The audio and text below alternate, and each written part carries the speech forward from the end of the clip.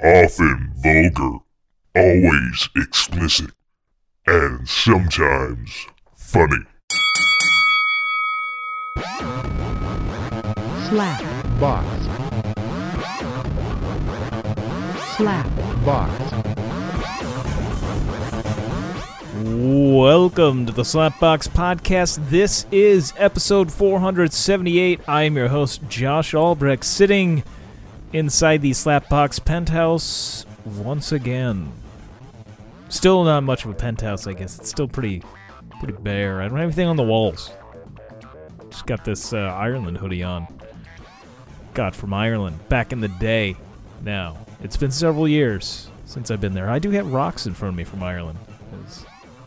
I'm hoping that luck will shine upon me some manner in the future to where I'll be able to go back to the Emerald Isle. But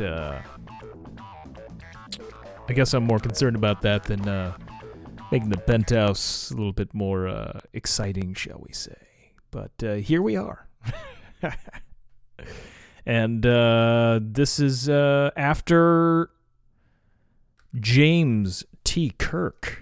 The Captain Kirk, Mr. William Shatner, made his way into space. The 90-year-old William Shatner, which I believe makes the oldest person to go to space, as he has boldly gone where no other 90-year-old human has gone. We'll just say that we know, that we're aware of, that we're aware of. I should say that, because, the government now has come out and said that UFOs, that there are definitely unidentified flying objects out there that could potentially be aliens. So perhaps it's possible that alien abductions have happened to 90-plus-year-old people and they've left the atmosphere.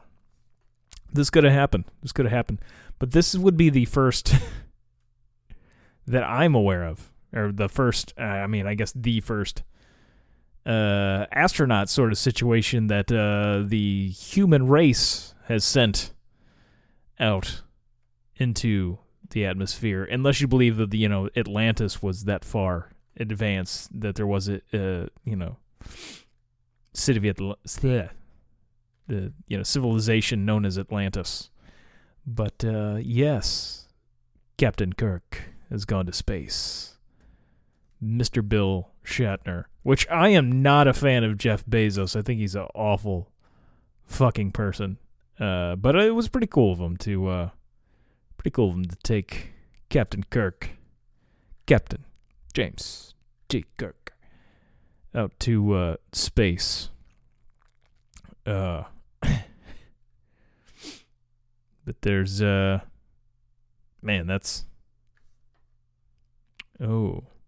here's all kinds of articles, obviously, on it, as CNN's got some stuff about it. Wait a minute, what is this? This could be interesting.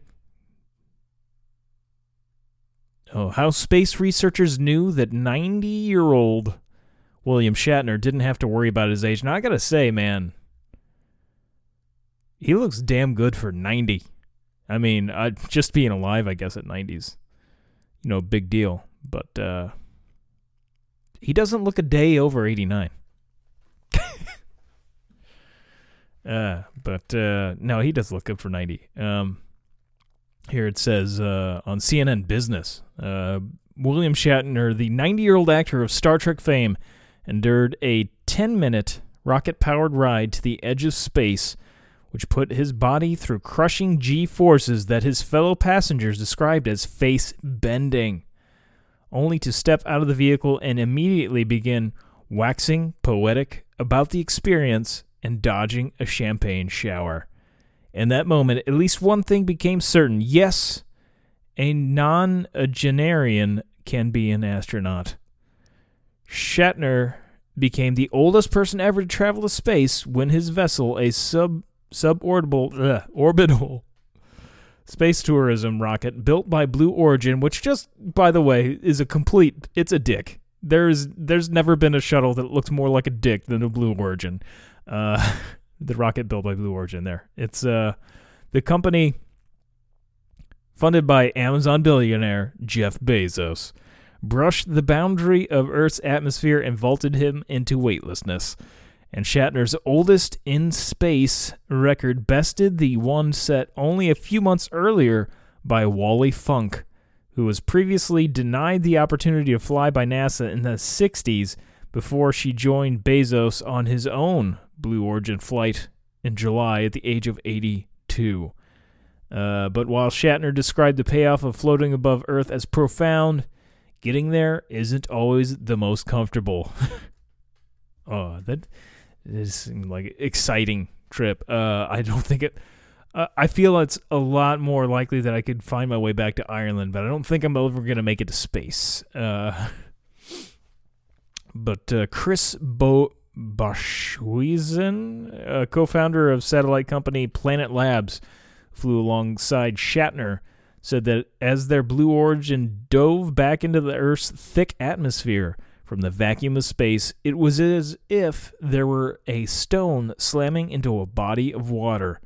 When a stone hits a lake, it stops and then it sinks. Boschhuizen told reporters. I'm probably butchering that name. So we literally hit the atmosphere and stopped, and it was about 5 Gs. Wow. I've never experienced that. I was trying to smile, but my jaw was pushed back into my head. Private space companies have pledged for years to open up spaceflight to more people, but Americans are used to imagining astronauts as people in prime physical condition, siphoned out of competitive selection processes like those overseen by NASA. So is it really safe for just anyone, even a 90-year-old, to go to space? And then it says, a series of studies in the 2010s sought to answer such questions. Researchers put people with pre-existing medical conditions, including elderly men with heart conditions, into a spinning centrifuge to simulate the G-forces the body is subjected to during a trip to space.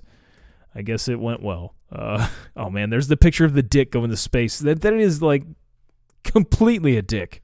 At least they should at least, maybe give it a little bit of foreskin there. I mean, that is a very circumcised dick. Hide that tip a little bit. Come on.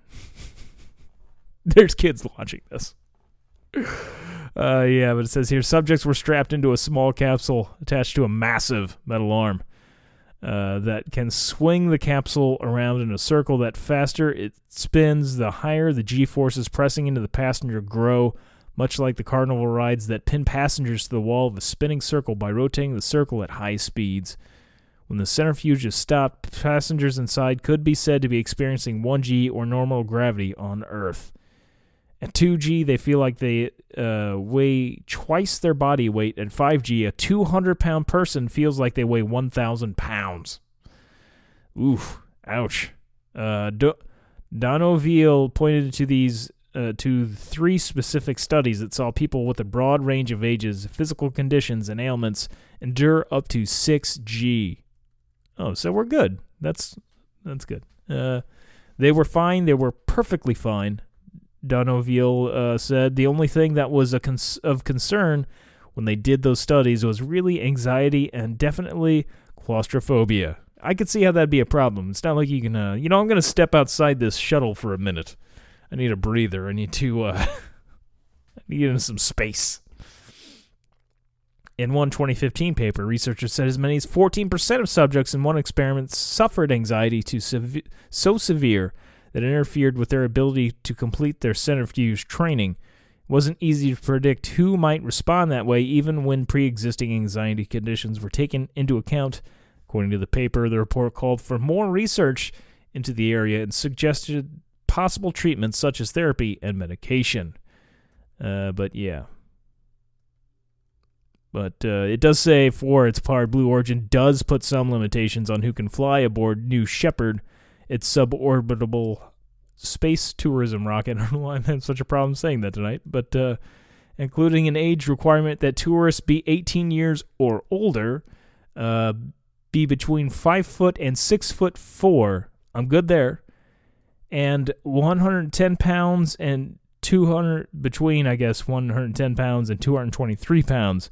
And be in good enough physical shape to climb 7 flights of stairs in a minute and a half. I should be, I'm in on that. The stair climb is no joke. Blue Origin passengers must rapidly climb what's called the gantry, a tower that allows the crew to access their capsule as the 60-foot-tall rocket sits on the launch pad, brimming with fuel and ready to blast off out of its big cock. It's about to shoot all over the place. Shatner quipped about scaling the tower after his flight, saying, "Good Lord, just getting up the bloody gantry." But Donneville said she believes even little kids could potentially be blasted into outer space without concern on an otherwise safe rocket ride. Any part where like kids and being blasted out, like it doesn't sound great. We're gonna blast these kids out into space. It's blasted. That just doesn't sound safe, you know? Says, I actually have no concerns about children flying, she said, as long as they're big enough to fit in the seats. The same thing as going on a roller coaster ride. You must be this tall to ride this ride. If you're not, just find a Zoltar machine, wish on it, and then you can also later on become a vice president at a toy company. So there's that you could do. Good God, yeah. The article goes on, but. Yeah, nothing. I get it. Yeah, it was safe for him to come out. They tested it on other old people before they put Captain James T. Kirk out there. But it would be cool to do. I don't think I will ever be able to do that, as I cannot see in my lifetime space travel becoming cheap enough for the average person. If it would in my lifetime, I think it's going to be a long time from now, and I'm going to be fucking old as dirt if it becomes somewhat affordable.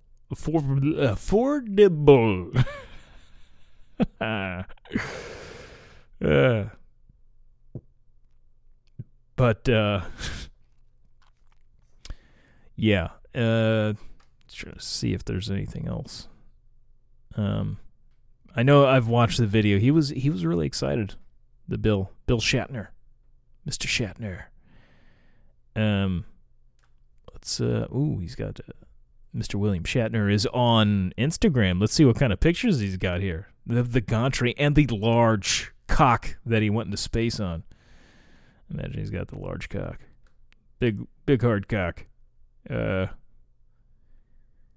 Well, I guess he doesn't really post that much on the old Instagram. There's a couple of pictures here, but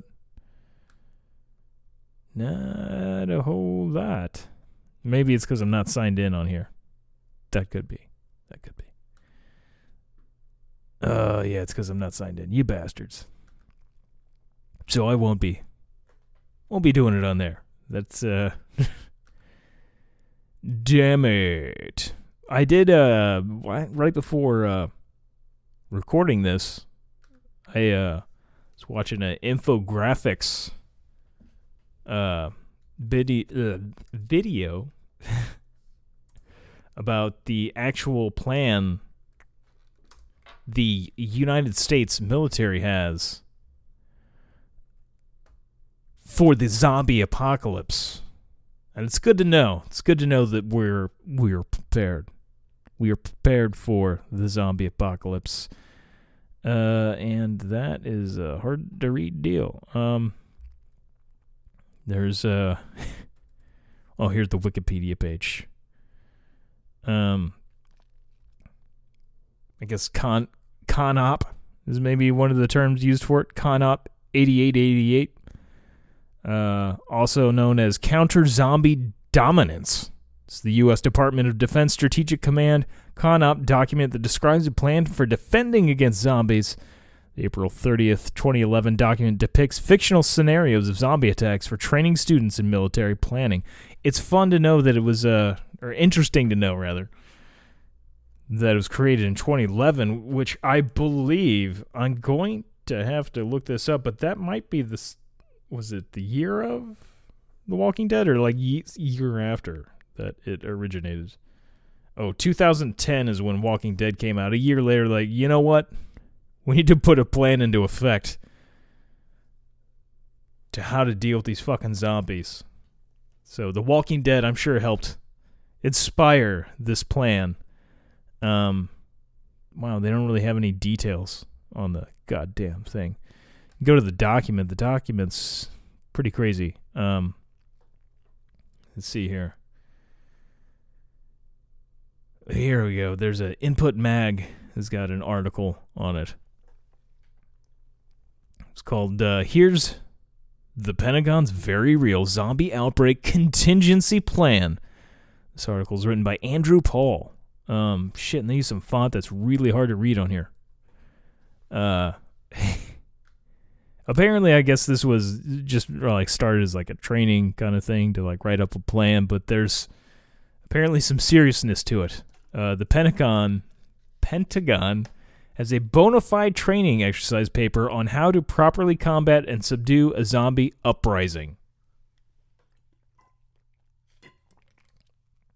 It says here, yes, we're as surprised about this as you are, but gotta say, not really surprised. I mean, from what I understand, they draw up plans like this for all kinds of scenarios. Now, if they're going to actually, invest into doing such thing is another thing. I know that there was a serious plan, I guess in the 50s, to nuke the moon, which seems a little bit more crazier, that like they were ready to do so, which could kill us all. Fun fact, throw off the tides, could do a lot of bad shit to us if we nuke the fucking moon. Anyway, back to zombies. Compiled and written back in 2011 by junior officers at the U.S. Strategic Command, the document entitled Counter Zombie Dominance, aka CONPLAN 8888, outlines potential government responses to various scenarios featuring all manners of zombies, living dead, and reanimated flesh-craving ghouls. Because it's good to know. It's good to know. There could be some virus eventually that turns us into some zombies. This plan was, this what it says here. This plan was not actually designed as a joke, reads the first sentence of the paper's disclaimer. While training augmentees from a local training squadron about the joint operational planning process, members of a U.S. Stratcom component found out by accident that the hyperbole involved in writing a zombie survival plan actually provided a very useful and effective training tool. Yeah, see, it's about training. If this plan... Holy shit. This fucking website is... Okay, if this plan helps illustrate how JOPP works, brings a smile of brief laugh in the process, so much the better. Disclaimer adds, this is true. There are some gems in there, like the meticulous breakdown of various zombie types, which is pretty good. They've got, including evil magic zombies. That's good that they throw that in there, because that seems the most viable, right? Space zombies, vegetarian zombies, and the only real-world zombies, chicken zombies. Yes, they're real and horrifying. And apologies for being a downer here, some CONPLAN 8888's implications are about as terrifying and in line with its pre-existing cinematic government responses. Martial law, but just for funsies. For starters, let's call a spade here. CONPLAN 8888 is essentially an outline of the pros, cons, and strategies involved in implementing martial law across the country in the event of an unmitigated environmental disaster. A smile or brief laugh may have been possible at one point in our pre-pandemic lives, but as it stands today, all we really see right now is the collective smirk on a bunch of armed military personnel's faces while they toss some more tear gas into crowds of Minneapolis protesters for the sake of restoring law and order. It's much easier to deploy brutal force during citizen unrest when you can think back on CONPLAN 8888's evil magic zombies. Subcategory and promptly other everyone in front of you. That's a bit of a typo, I think there. Says nuke first, ask questions later. Also, U.S. Stratcom seems really keen on pressing that shiny red nuclear launch button. Although CD Rus Stratcom, CDR US Stratcom, I guess that's how you say it, has no geographic AOR, area of responsibility, and has no specified combat roles against zombies. He is the only CCDR, that is combatant commander, in control of nuclear weapons, which are likely to be the most effective weapons against the hordes of the undead. I feel like you're going to kill more than just the undead there, though. We're not saying the government doesn't need better contingency plans for the world's worst-case scenarios. Look around you, but trying to memify atrocities really isn't the best way to go about things. Hey, at least we know these mystery drones flying around Colorado aren't a bunch of junior officers horsing around, though. Or do we? Okay, that's the end of the article. I thought there'd be like more to this article. I don't want to, like, the document itself is like really long. There's no reading that. I was hoping for like some kind of a, bullet points maybe. Give me some brief points. Apparently, nukes are in the work. Like Nuka City. There's no, damn it. I'm trying to find somewhere it just gives me like bullet points. Let's just, what are the first things? I mean, obviously you're going to have to contain the zombies. That's a big thing. I know I watched the infographics video, which was entertaining. They've got some good stuff over there in infographics. You're going to have to kill them quickly.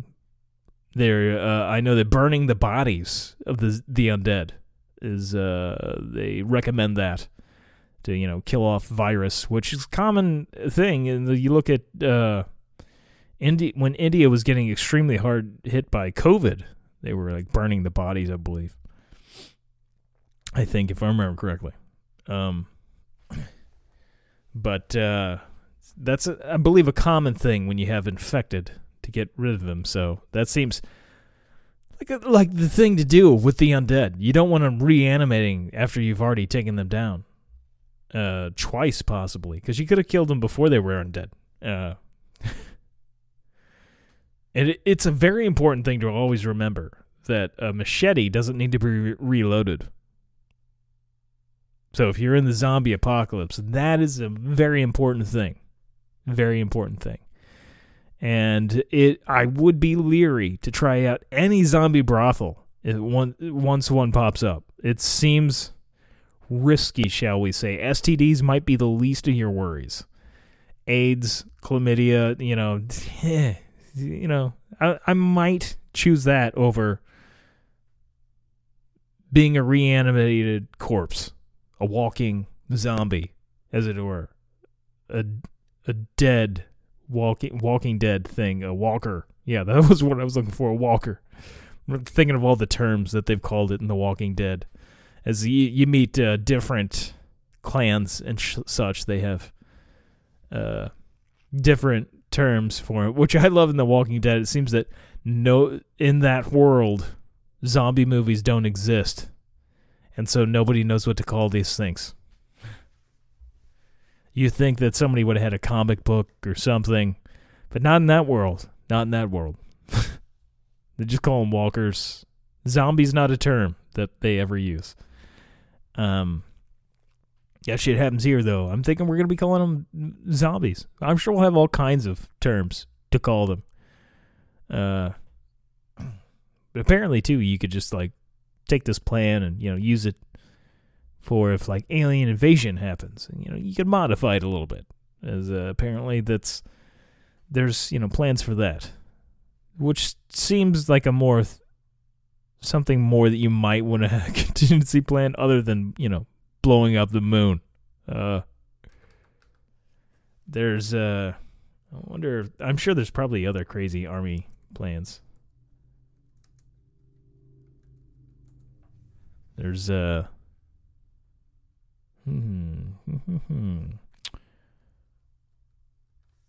5 insane military projects that almost happened. This could get interesting. I know I was seeing a thing the other day. I think it was another infographics YouTube where the CIA, it was like crazy CIA operations. And they were putting surgically implanting microphones into cats so they could then spy on, I believe it was the Russians during the Cold War. But they didn't have any luck getting cats to, do what they want them to do. Like, go hang around this person, and it wasn't working out. Cats, they do their own thing. That's why I like cats so much. They just do their own thing. They're like, fuck you. But we're just kind of fucked up. They surgically implanted these microphones into cats. And like the first one that they tested out in the field immediately got hit by a car.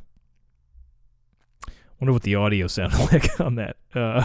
Okay, so this is the website wearethemighty.com, which sounds like a real legit site. I'm sure everything on here is 100% true, but either, even if it's not, either way, this is the article is 5 insane military projects that almost happened, written by Emma Leem.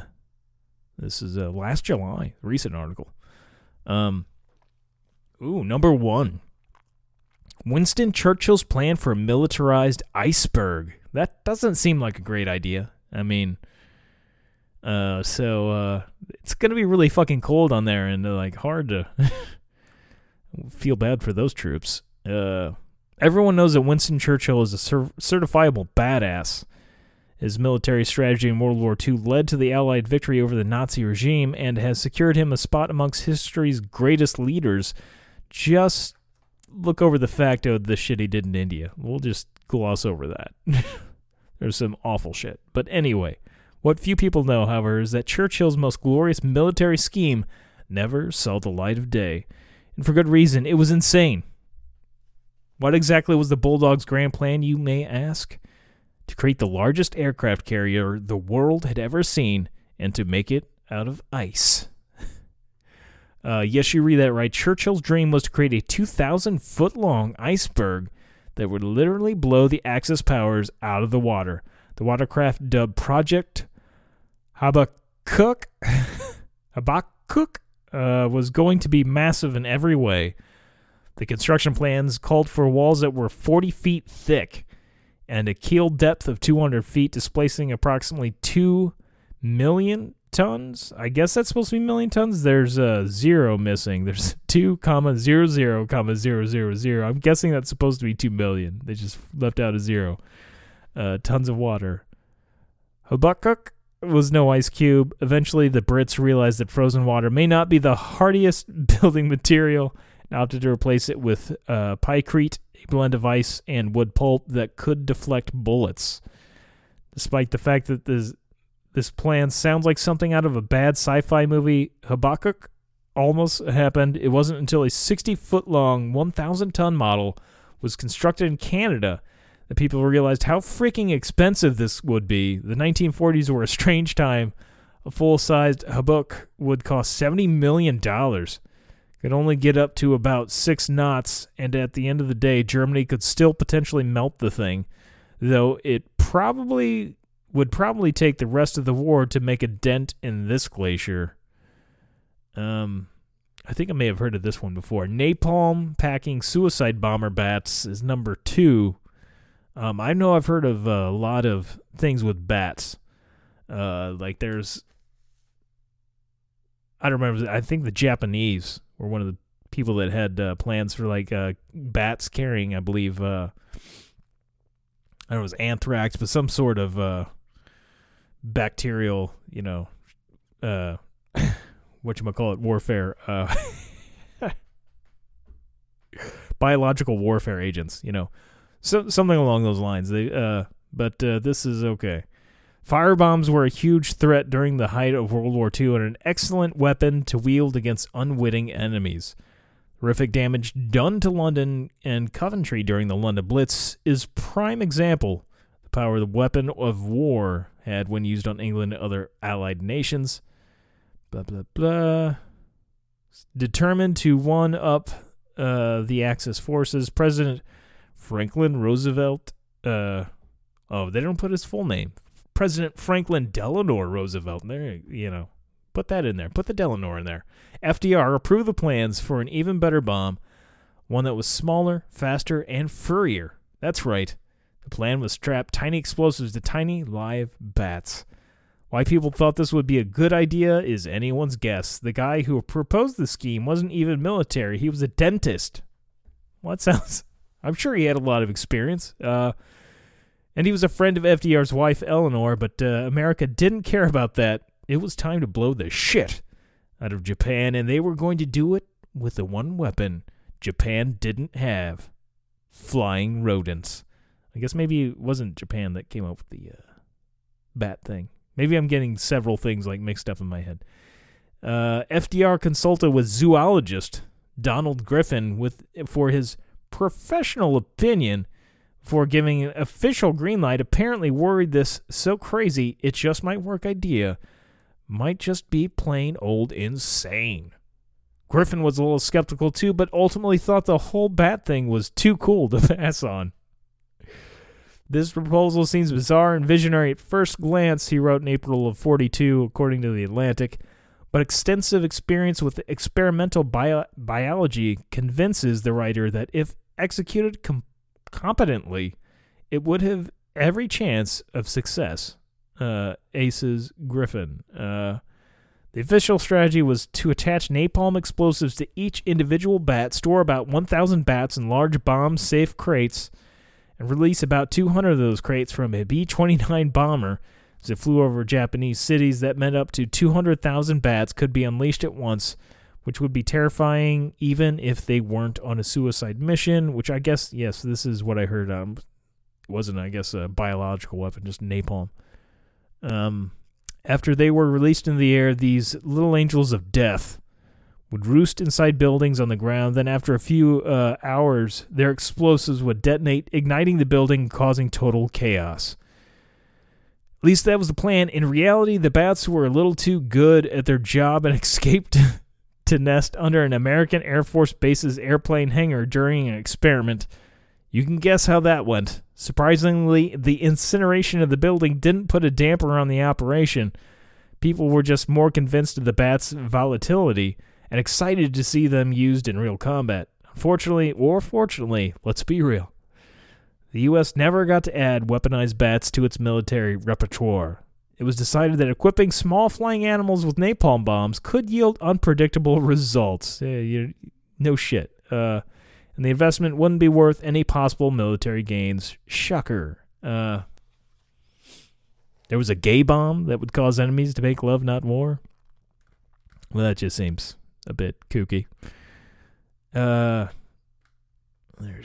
a lot going on here. Oh, I've heard of this one before too. There's the B.F. Skinner's pigeon-guided missile system, which why would you do this shit all to the animals, man?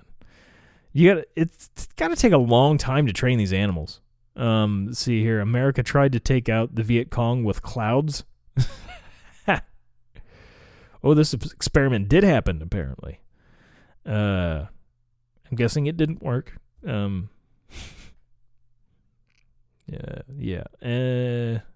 And that was... they don't talk about, Stalin's monkeys. He had a thing where he wanted a monkey army. There's just fucking monkeys ripping your fucking face off. Yeah, there's, looking for, this is the weekend of, Halloween, the movie, the new Halloween movie. Halloween Kills? What is it? Halloween... I think that's a lazy name, but I think it is Halloween Kills. Jamie Lee Curtis back at it again. Yeah, it's Halloween Kills. It just makes me think Machete. I do like it as Jamie Lee Curtis and Judy Greer. I like Judy Greer a lot. I mean, she's in fucking Archer, which she's great in Archer. and I believe she isn't she. I think she's in Arrested Development. She's been in a lot of shit. But there's I haven't watched a whole lot of the trailer. I mean, it looks like it could be an interesting movie. I haven't watched a horror movie in the theater in, I guess, a couple of years now. The last one I guess I saw was the last Halloween movie. Trying to think. I don't know that I even watched that in the theater. I might have just watched that. I might have gotten that off the PlayStation Network back when they would fucking let you get movies on the PlayStation Network. I have that on my... I waited until it was out. That's a shame. I like the mask on the Halloween Kills. Speaking of William Shatner, that is, of course, if you're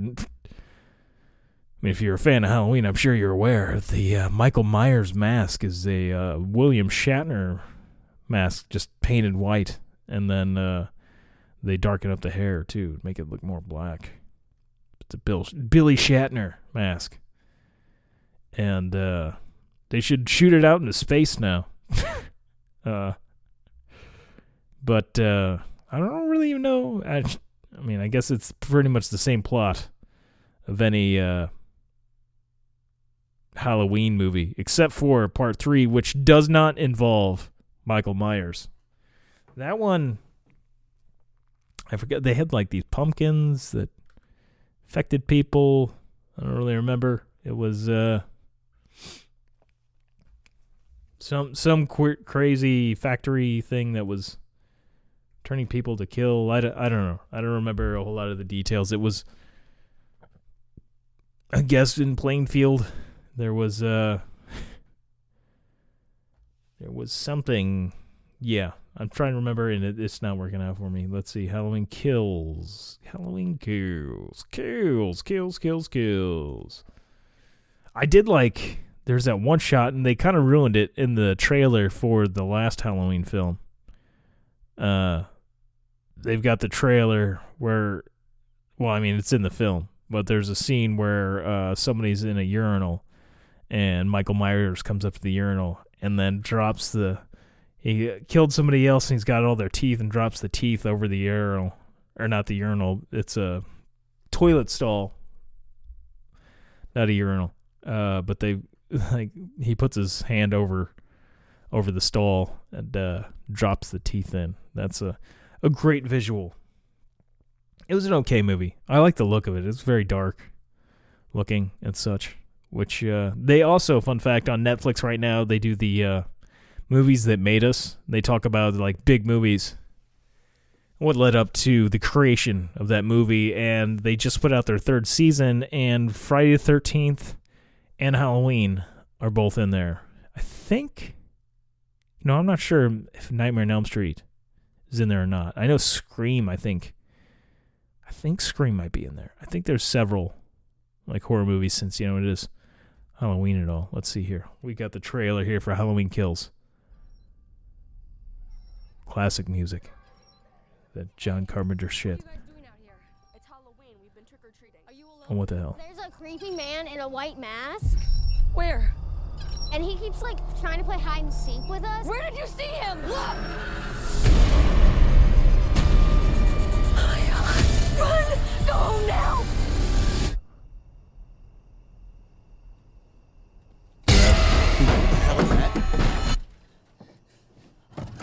Unlock the door! Come on! Smash the mask. Ooh, that's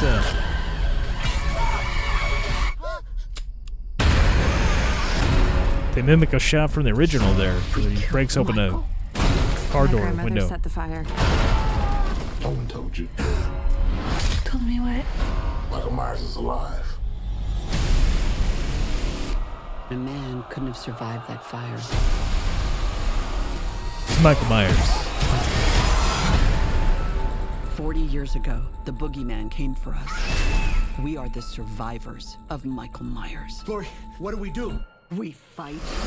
Mom, Laurie Strode. We'll kill him. we're gonna hunt him down and we're gonna put an end to this. He is not gonna stop killing until we stop him. If you track Michael's victims, that's a straight line. to Michael's childhood home. Oh, always back to that house. Always back to where it starts. Apparently it's an old couple that lives there now. He's coming for me, but I'm coming for him.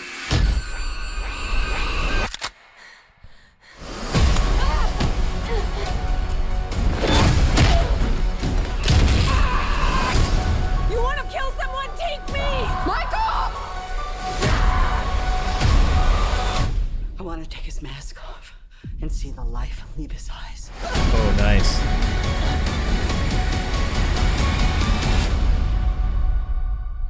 You know, I don't like it when they take his mask off. There was the Rob Zombie sequel, the H2 or whatever. And there was, he takes the mask off in that. And I want to say he even talks in that one. Which is like, no, don't do that. Fuck you. Don't. Which I really enjoyed. Rob Zombie's first Halloween movie. I thought that was fucking great.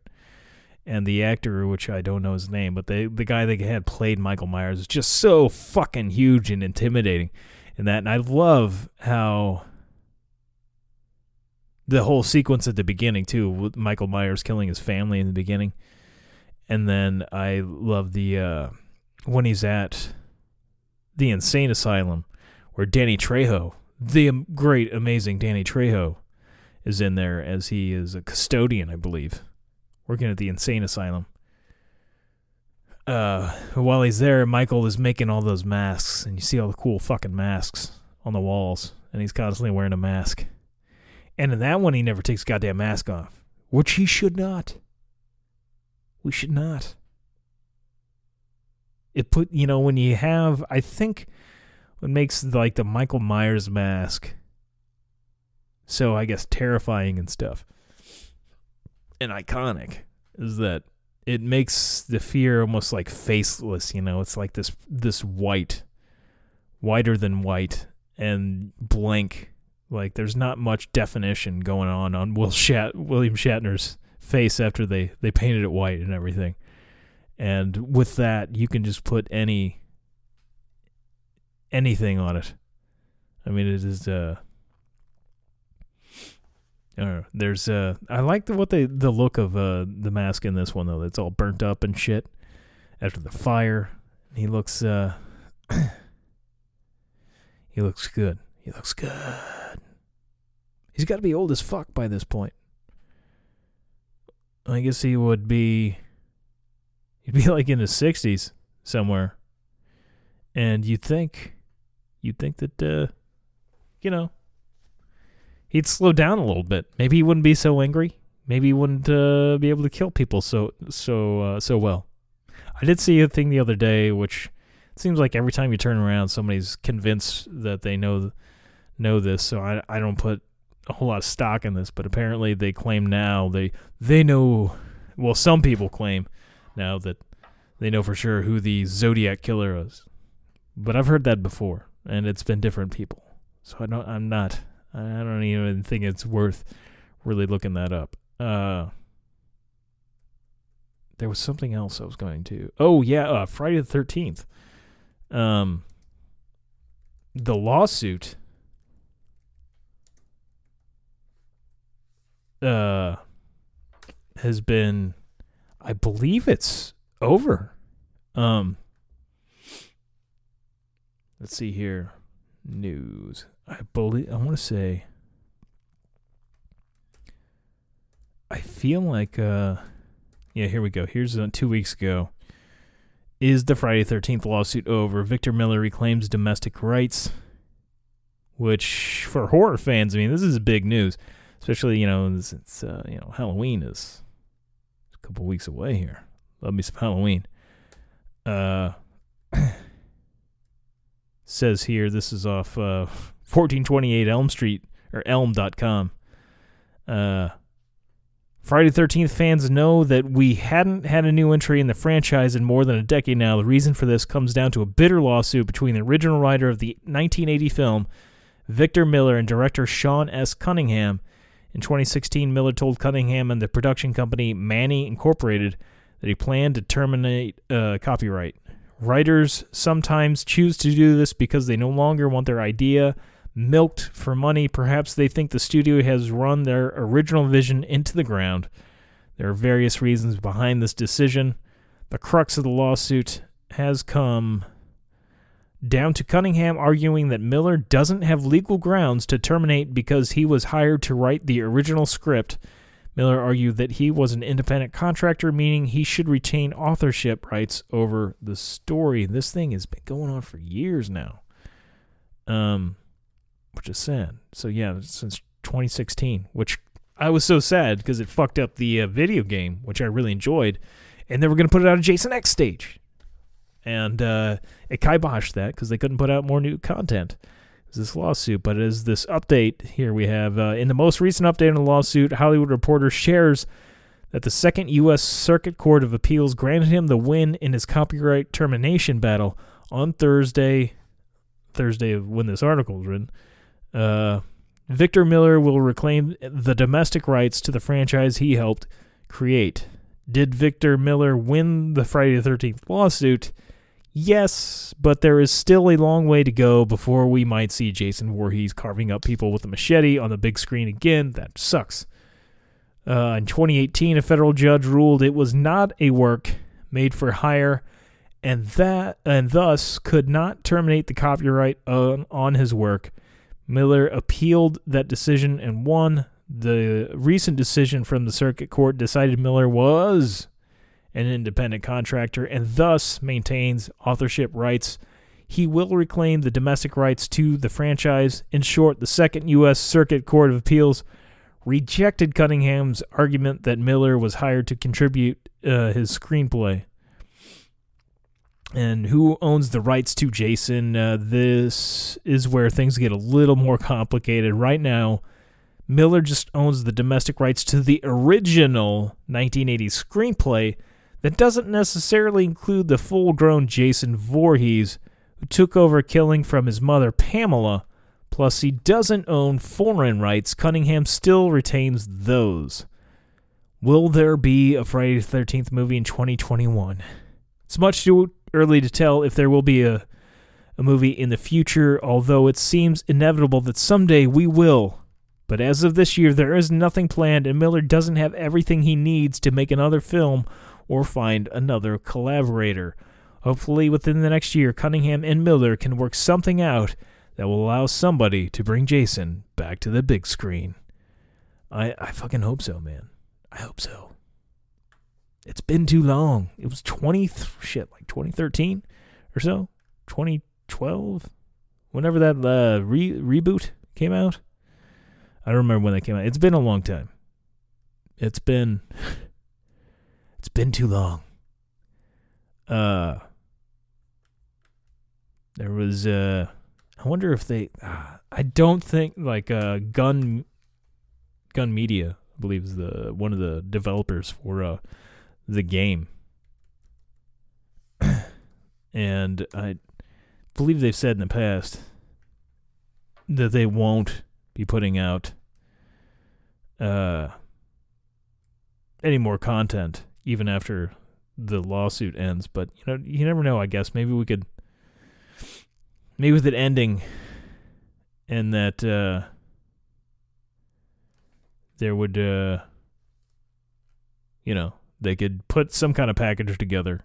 If they had it almost completed, which I know the shit is leaked out, and there's ways that you can play it online on like PC. There's people that have put the shit out together, and you can play it. I haven't played it, but it would be cool. It'd be cool if I go back to playing. I haven't played it in a while. It's a fun game. I never would have thought too, like it would be fun to be like the camper, but it's fun to like try to like escape Jason. And I haven't played it now in a couple of years. This is I'm not seeing anything about them releasing anything more. Or what? Hold on. The game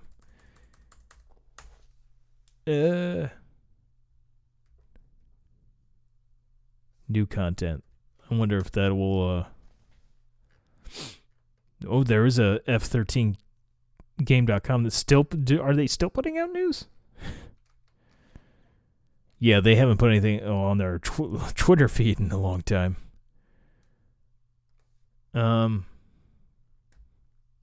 Yeah, here's they revealed canceled content, including Among Us, like mode. Oh, there was because there was originally because like Part 5 in Friday the 13th Part 5, you had a lookalike. I knew this was a game mode at one point, like the Among Us is a very popular game, if you're unfamiliar, where somebody's a killer and you're not sure who it is.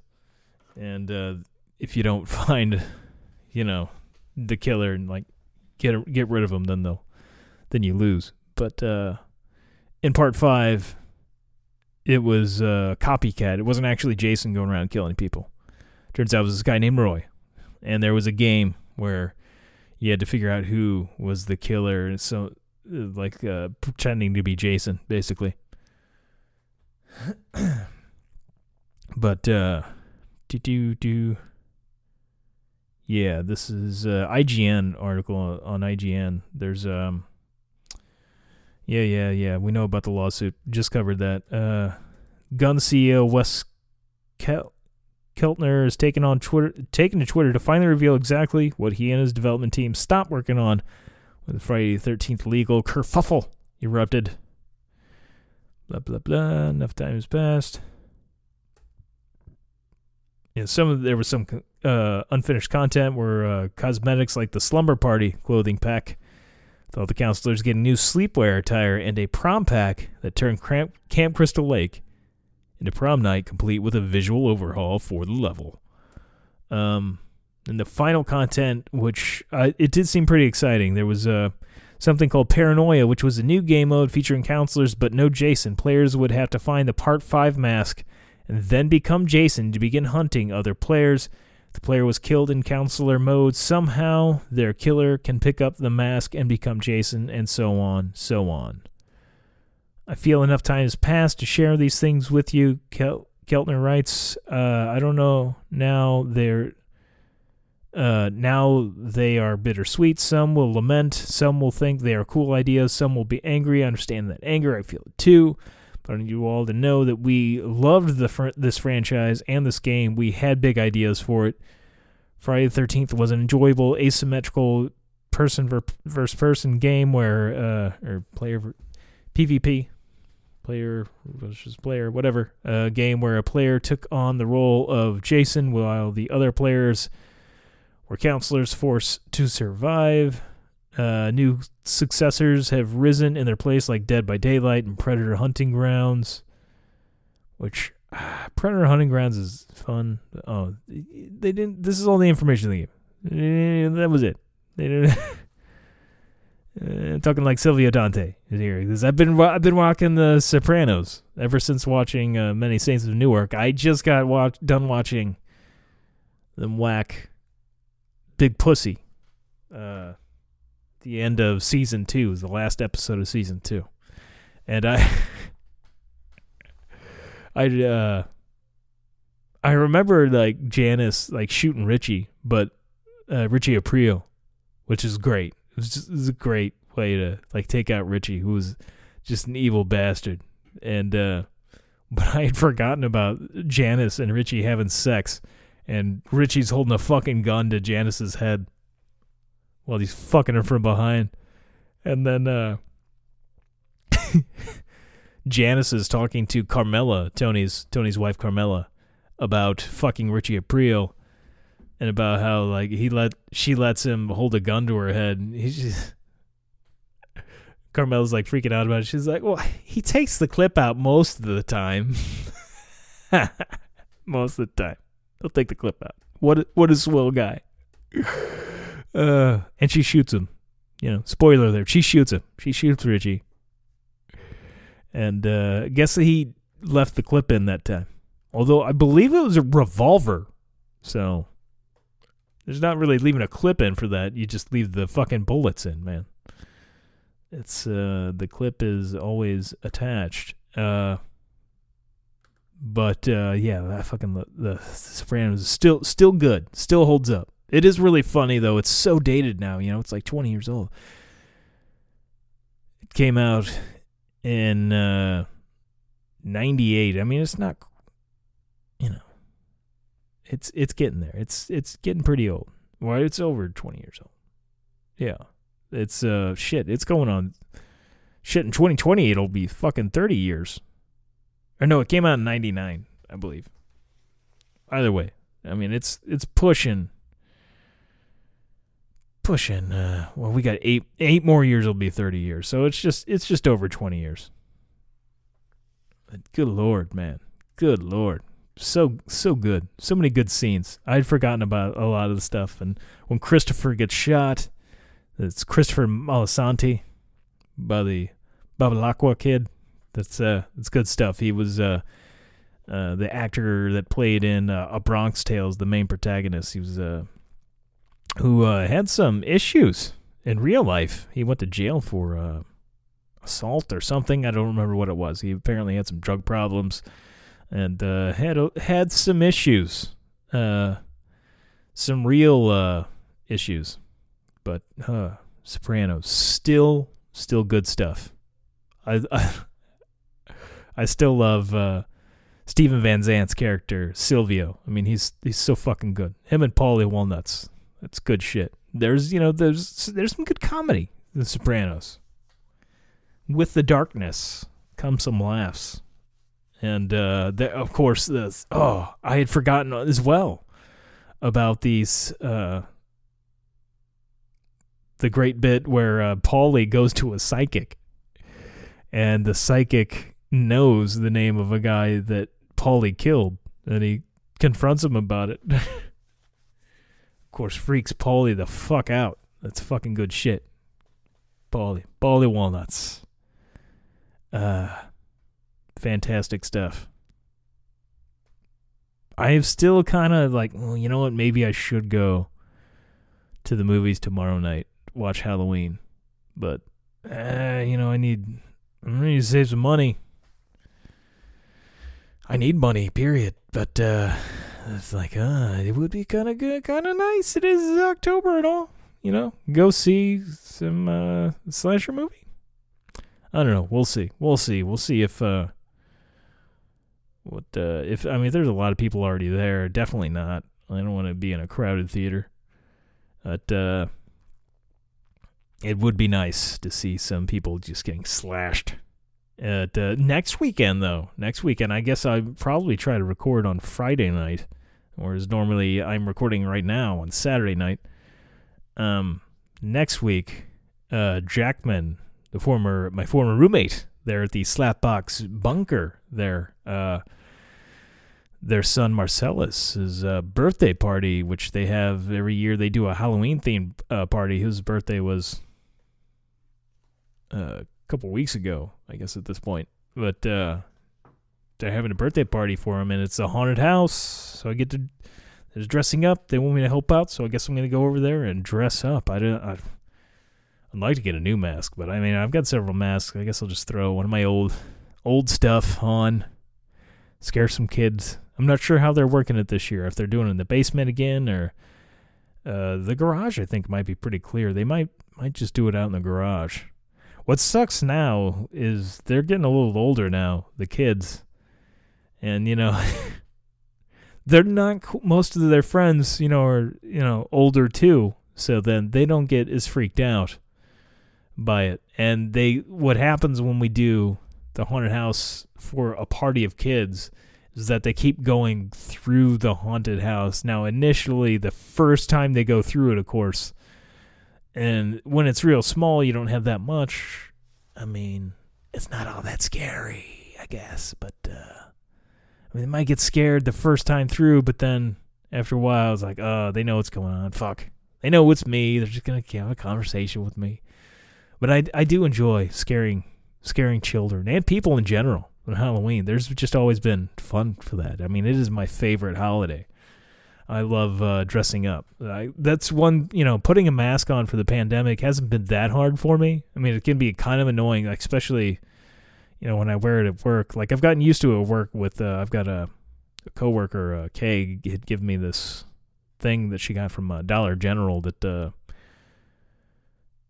you loop your mask onto the back of to where you don't have to keep the arms of the mask on your ears, because that part really sucked for like 8 to 10 hours a day, wearing a mask and having it on my ears. It digs in so much. It hurts my ears for one thing, but also gives me a headache. Wearing it to go into the store, not a big deal, whatever. Other than, dirty looks I'm going to get from people. But when I think of, like, when the pandemic started hitting, like, I've gone to places before, like in Halloween, wearing a mask, and I was like, yeah, wearing a mask in public. But there was an instance where I wasn't exactly wearing a mask one Halloween. I was dressed as Pinhead, and I had made nails, fake nails, using Q-tips. I had cut off the ends of the Q-tips and then melted the Q-tip and spun it on a ceramic plate to make the nail heads, and then painted them chrome. And then I used liquid latex to attach them all to my head, so that I was Pinhead. And then I went to a friend's Halloween party, and I stopped at a gas station to get booze beforehand. And it's kind of sad to think about this now, because there was this gas station attendant there who seemed like a really nice guy. He was a really young guy. He was like early 20s. He was just always just excited. It seemed like always excited about life. Apparently, or I think it was he passed away like not too long after that. But like I think it was a car accident. Anyway, but like I went in there and they had a sign out front that very legible sign that says, "Please remove any masks before coming into the store." And so I walked in. I was like, "Does this constitute as a mask? Is it okay if I come in?" And like they were like, just like, "Holy shit, that is fucking amazing!" There was he was the I can't remember his name, but he loved the whole Hellraiser thing. Like, I even showed my ID and stuff. Not that would have mattered. I could have showed anybody's ID at that point. I did not look like myself. But he did let me buy the alcohol. So there was that. I mean, that was like the best reaction I think I ever got out of like a Halloween costume. Like, he was so fucking ecstatic. He thought it was like the coolest thing, which made me feel awesome. Like, I think I could have done it better. And after doing it, I was like, man, I feel like if I did it now, I would hopefully do better. Like, I didn't layer up the liquid latex enough, because you're supposed to, like, when you do it, you want really thick layers of liquid latex on your head, because you're actually carving lines into your face. Because like in Hellraiser, Pinhead he's got lines carved into his head where all the nails are.